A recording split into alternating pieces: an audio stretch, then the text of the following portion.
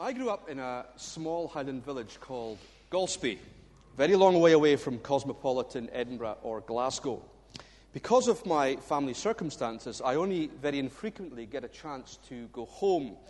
But whenever I do, I feel like I've never really been away. The people I grew up with might look a little bit older than we did when we were in school together, but to them I'm still a local. And I often ask myself the question, how long do you have to live in a small Highland village before they'll accept you as one of their own? And it seems to me the answer isn't in terms of years or even in decades, but centuries. It's only after your family line goes back for centuries in the village that they'll accept you. But once they do accept you, it doesn't matter that you move away and only return on holiday or when you retire, you're still a local.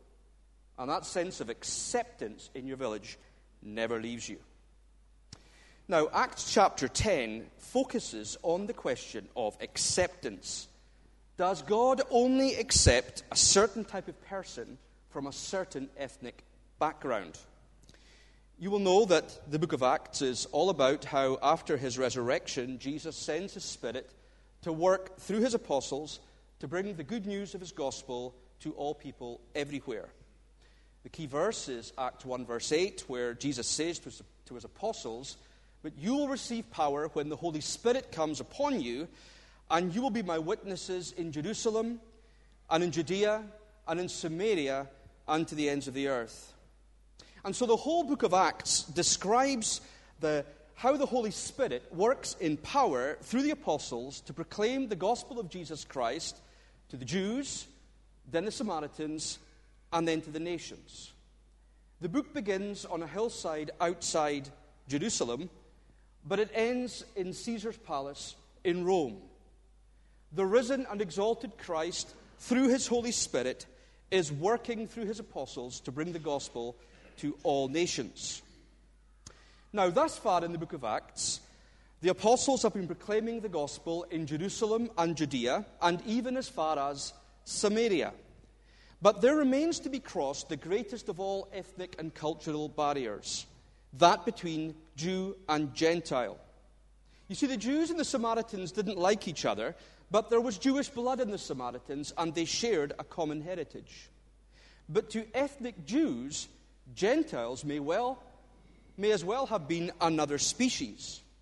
For thousands of years, they'd kept their distance, and they'd put countless barriers between them to keep themselves pure.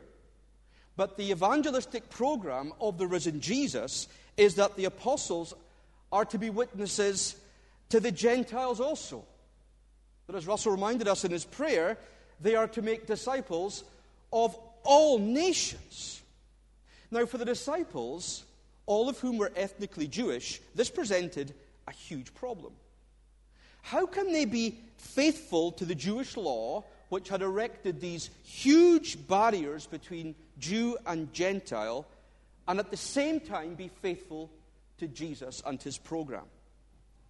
The idea that God could accept Gentiles wasn't just crazy, it was blasphemous to the religious Jew of the day, and these early Christians, they desperately needed to learn something new. And so Acts chapter 10 is God's wake-up call to the early church and to its chief apostle, Peter. The key verses, it seems to me anyway, are in verses 34 and 35, when after his contact with Cornelius, Peter says, "Truly, I understand that God shows no partiality, but in every nation, anyone who fears him and does what is right is acceptable to him." In other words, God's acceptance, it reaches beyond the borders of the apostles' comfort zones. It reaches to all the nations of the earth. You don't have to be able to trace your family tree in Israel all the way back to Moses, Aaron, or Abraham to be accepted by God.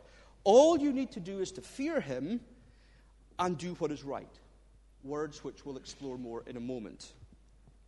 Peter and the other apostles needed to realize this: if Jesus' program of world evangelism was to be realized.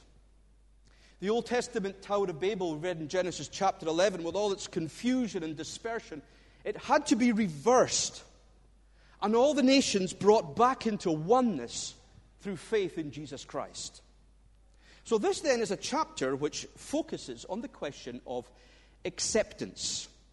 And the question all of us here need to ask ourselves, whether you've been in church for 50 years or whether this is your first ever time in church, is, can God accept me? And if he can, on what basis? If God can accept anyone, then what does that mean for the way in which Christ's church works? Well, there are 4 features of God's acceptance I want us to think through on this day when, through baptism, we're going to be accepting little Sorley into this church, and God has accepted him into his family. First, God accepts who we would not. Secondly, God accepts how we could not. Thirdly, God accepts what we will not. And fourthly, God accepts when we do not.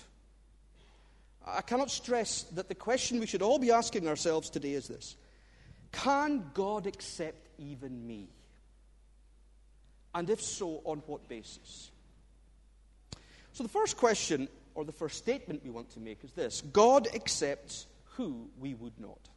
God accepts who we would not. On the surface of things, there were few less likely candidates for God's acceptance than a Roman centurion called Cornelius, with whom our chapter begins. Cornelius was stationed in Caesarea, a city which Herod the Great had built and gifted to Caesar Augustus. It had become the permanent residence of the Roman procurator and was the seat of Roman power. The Romans were the occupying power, the Pax Romana, the iron fist of Roman taxation, politics, and control. What do these Jewish Christians have in common with the same people who had crucified the Lord Jesus? By his name Cornelius, we suspect that this man was an Italian Roman citizen, high class. What does he have in common with low-class Jewish fishermen? He was a Gentile who had been brought up with emperor worship, the pantheon of Roman gods. And he was the commander of what we're told is the Italian regiment, 600 regular Italian Roman soldiers. In fact, there was no one in the whole Judea of the day who was really more different from these Christians than Cornelius. He was ethnically different. He belonged to a different social class.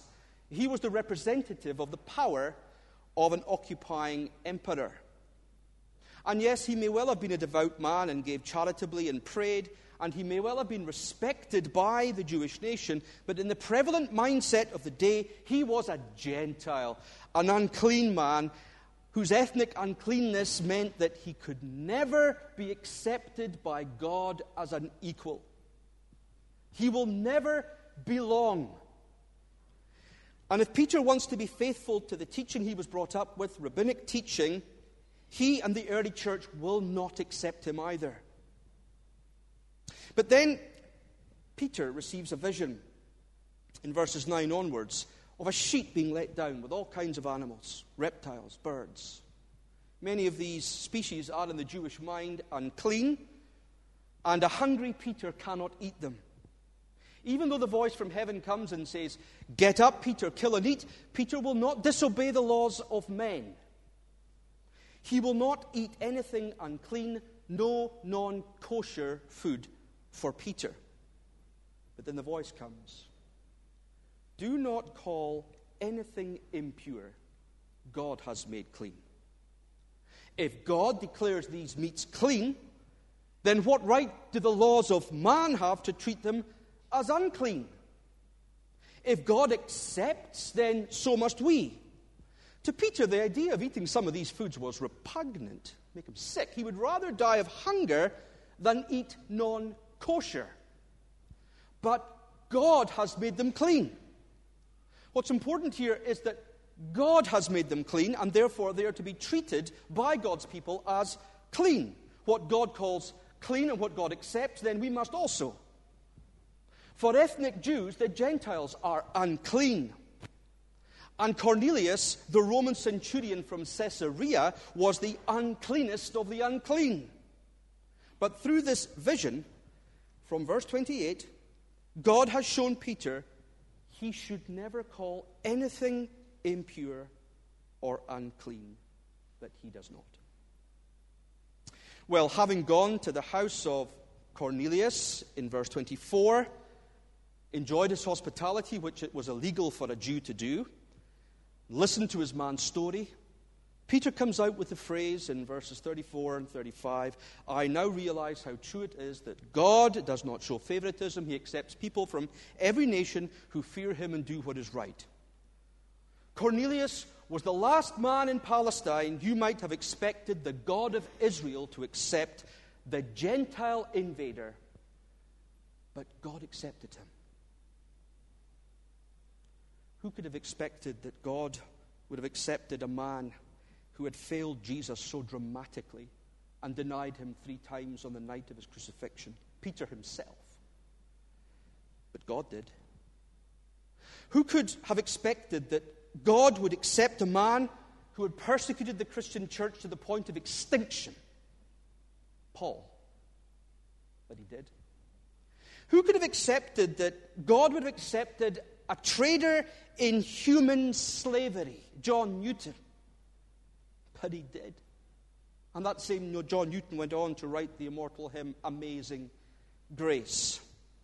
What God makes clean, we dare not call unclean. God accepts who we would not. Just think for a second in your own mind. Who or what kind of person is in your mind the least worthy or likely of God's acceptance? Who? What kind of person? Have no doubt that God can accept them, that God can make them clean. God reaches out everywhere to all nations, to every person, and offers acceptance with them. It doesn't take centuries of belonging. It takes personal faith and divine cleansing. That's why we're determined as a Christian church to reach out beyond ethnic, social, class, or personality barriers, proclaiming the message of acceptance with God through Jesus Christ. Now, back in the mid-19th century, our fathers in the Free Church grasped this idea with enthusiasm. They planted hundreds of churches up and down our land. They spent vast amounts of money on the poor and uneducated, and they sent hundreds of missionaries to other nations bearing the news of God's love. And we in our own day, we want to realize this afresh, to devote ourselves to the mission of the gospel, to proclaiming God's acceptance in Christ and the oneness of Christ's people in him. In my own church back in Glasgow City, we've got contact with some 100 or so Kenyans who have made their home as refugees in our city. They all belong to a Kenyan denomination called the Presbyterian Church of East Africa. The PCEA have 9 million members throughout Kenya, Tanzania, and Uganda. I went to visit some of their congregations a couple of years ago, and I discovered that the PCEA was planted by Free Church missionaries back in the late 19th century. Back then, many people here in Scotland considered Africa the dark continent and considered them subhuman, heathen. Why reach out to them? We've got enough trouble back here. But our missionaries realized what Peter did here in Acts chapter 10, that God does not show favoritism, and so they went. The first batch, 10 missionaries, most of them from Glasgow, all died very soon after they arrived in Kenya. The second batch took coffins made of Scottish pine from the borders with them on the ship out to Kenya, knowing that they too would die of malaria, tribal hostility, and wild animal attacks. And they did. But they went, and a church was born, now 9 million strong, over 100 times stronger than ours. Babel had to be reversed. The program of a risen Savior had to be obeyed. The Gentiles had to be reached and told of God's love in Christ.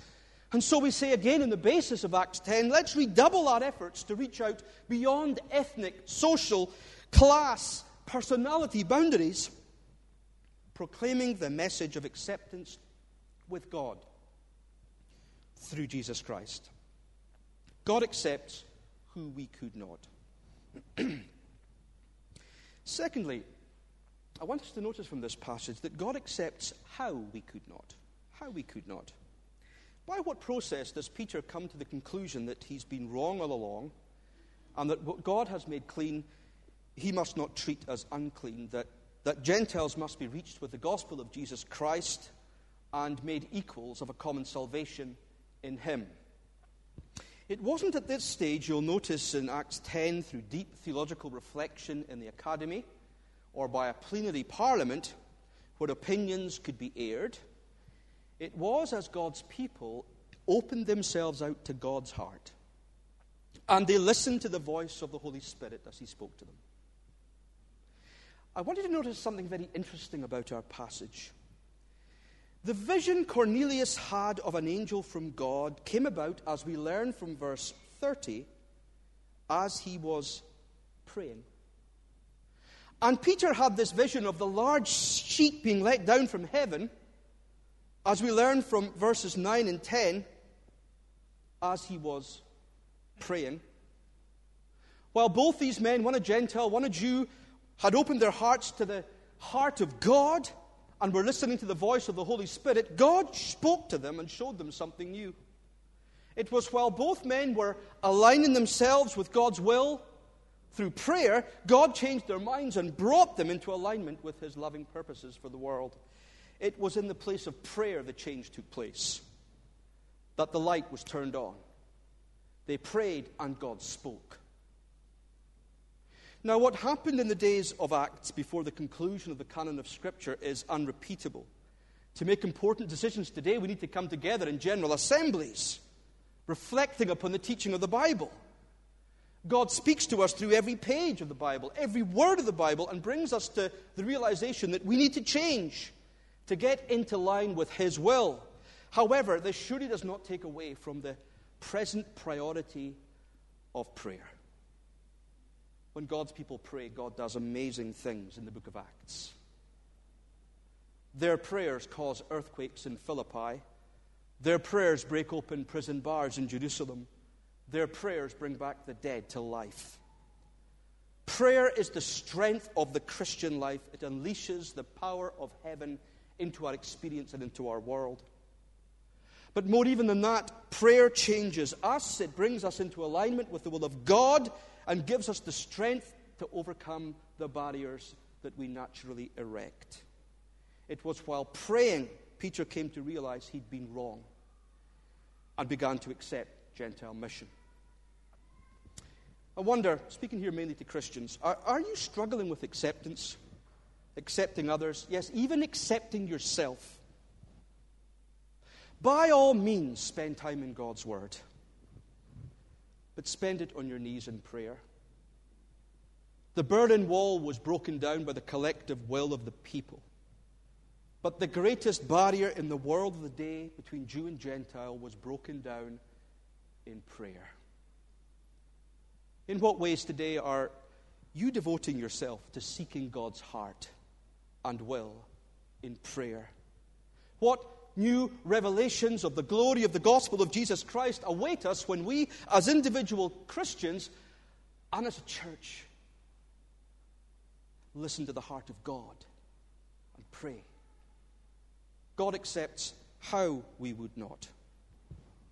Third, God accepts what we will not.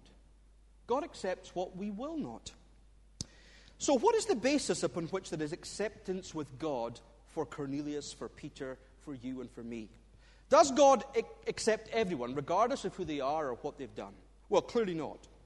In verse 43, Peter talks of our need for forgiveness of sins. These sins we commit, they're the only barrier which stand in the way of our acceptance with God. Our ethnic barrier clearly is no background. Our personality type is no background. Our social class is no background. Our transgressions are. Now, every human has this intuitive sense that there's a gulf between them and God, a gulf that needs to be bridged, sins that need to be forgiven. That's why in every society in our world today, there is a sense of the religious. There has never been, nor will there ever be, a human society with no God consciousness. And even in our so-called secular societies, it is only that the true God has been replaced with other gods of our own making. Gods with the names money, comfort, happiness, pleasure, football, whatever. All human beings know that there is a problem between themselves and God, but go about fixing the problem in all the wrong ways. Humans think they can earn the forgiveness of their own sins. We do it through religious ceremonies, by acts of self-denial, by adopting a religious lifestyle where forgiveness becomes not a gift of grace from God, but a reward for our religious effort.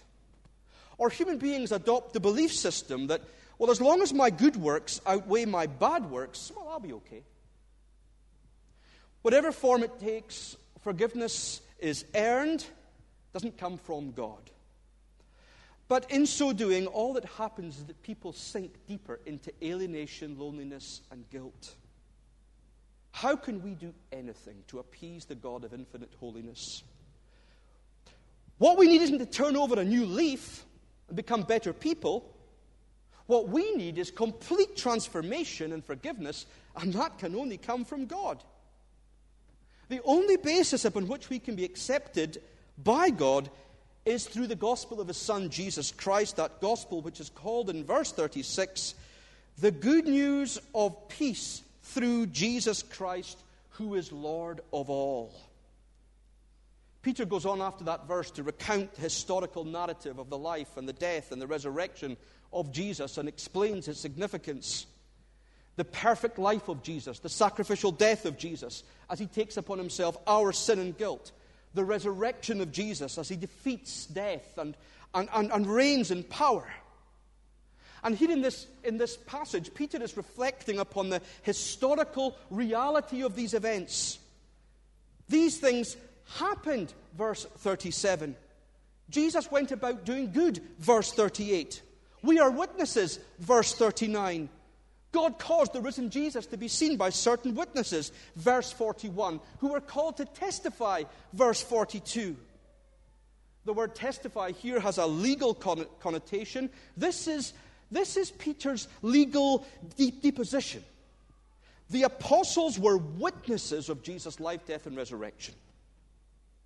One wonders as to the skepticism of our own age when we are unwilling to accept the testimony of so many witnesses, not just the apostles back then, but the hundreds to whom the risen Christ appeared after His resurrection. Well, so what, I hear you say, as you look away in disinterest. So what? Peter makes the point in verse 43, forgiveness of sin does not come through our own efforts to make ourselves right with God. It comes through believing in Christ. Believing in Christ is the vehicle through which God forgives our sins. Not pilgrimages, but faith. Not religion, but trust. We believe that having lived a perfect life, Jesus bore our sins upon the cross, and as our substitute, and His rising from the dead is the declaration of His universal lordship. It is simple faith in Christ through which we're forgiven and accepted by God. That faith is otherwise described in our passage as being devoted to God, to fearing God, but at its root, it's faith. Cornelius had faith in this Christ. Peter had faith in this Christ, and so both found acceptance with God. God did not accept them on the basis of their good works, but on the basis of their faith in Jesus Christ.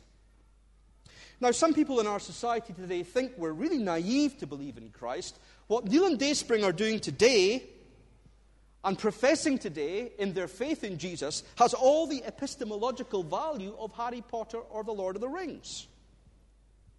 But their faith, as that of the Christian church, is based upon the solid witness of history and upon the love and the glory of the resurrection of Jesus Christ.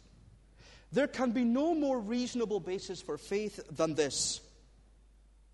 That's what they pray. That's what they wish for Sorley and Florrie, that both would grow up believing in this Christ.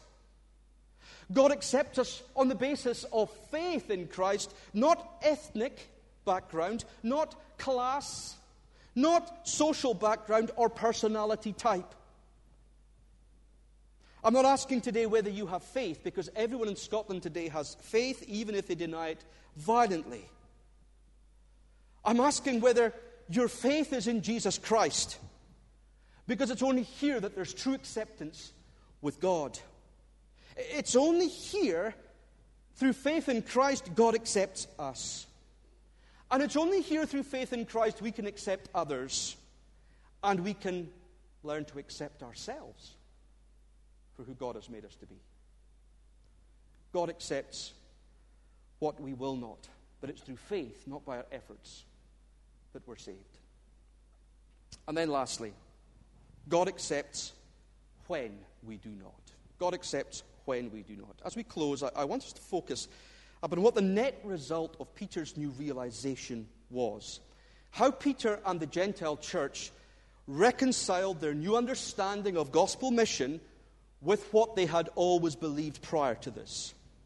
Well, we read in verse 48 that having witnessed the Holy Spirit filling these Gentile believers in Christ, Peter commands that they be baptized in the name of the Lord Jesus Christ. Who God has baptized with His Holy Spirit, the church must now recognize with its baptism in water. That baptism symbolizes incorporation into the family of the church, where all share equally in the outpouring of Christ's grace and blessing. This Gentile centurion Cornelius, together with his household, they now become equal sharers in salvation with Peter and the Jewish believers of his day. The Gentiles and the Jews become one through the gospel of Christ's peace. Babel, Genesis 11, is reversed through Christ. Equality, fraternity, oneness become the life of the church as, through Christ and by His Spirit, God breaks down the barriers which had for millennia divided humanity into the haves and the have-nots, the clean and the unclean, the acceptable and the unacceptable. One church, one church, one people, the true united nations of God's grace and love. In my own church back in Glasgow City, that oneness is demonstrated every time we sit round the Lord's table, as we'll be doing tonight at communion. There will be Christians in our church tonight from every inhabited continent on the planet. And we'll sit there together as equals. Refugees and doctors. Asylum seekers and accountants. We'll be eating the bread of Christ's body and drinking the wine of Christ's blood together as equals, with no one person more equal than any other. Because in Christ, all the barriers which once existed between us are torn down. So much so that the Apostle Paul can later on go on to say, in Christ there's no Jew or Greek, there's no slave or free, there's no male or female, because you're all one in Christ Jesus. That's the church into which Sorley is being baptized today. A church, a family of faith that's reaching across the whole world and holding us together as one. A wonderful family in which Christ fills us with joy, grace, love, and acceptance. God accepts Cornelius on the basis of faith. The church accepts Cornelius on the basis of faith. It doesn't take centuries for Cornelius to belong. It just takes one moment of revelation and realization. My village up north in Golspie, most people will always be thought of as incomers, especially if they're English. Not the church. Not the church. Because the Church of Jesus Christ accepts all incomers who will come through faith in a risen and crucified Savior. Yes, even guys from Glasgow like me. Will you come to Jesus today in faith, believing that though we're sinners, what Christ did on the cross, he did for us? You won't find real acceptance anywhere else. But here you can, in Christ and in His church. Will you come? Even as Neil and Dayspring are coming today, will you come? With 1 billion other Christians, will you put your faith in Jesus and find acceptance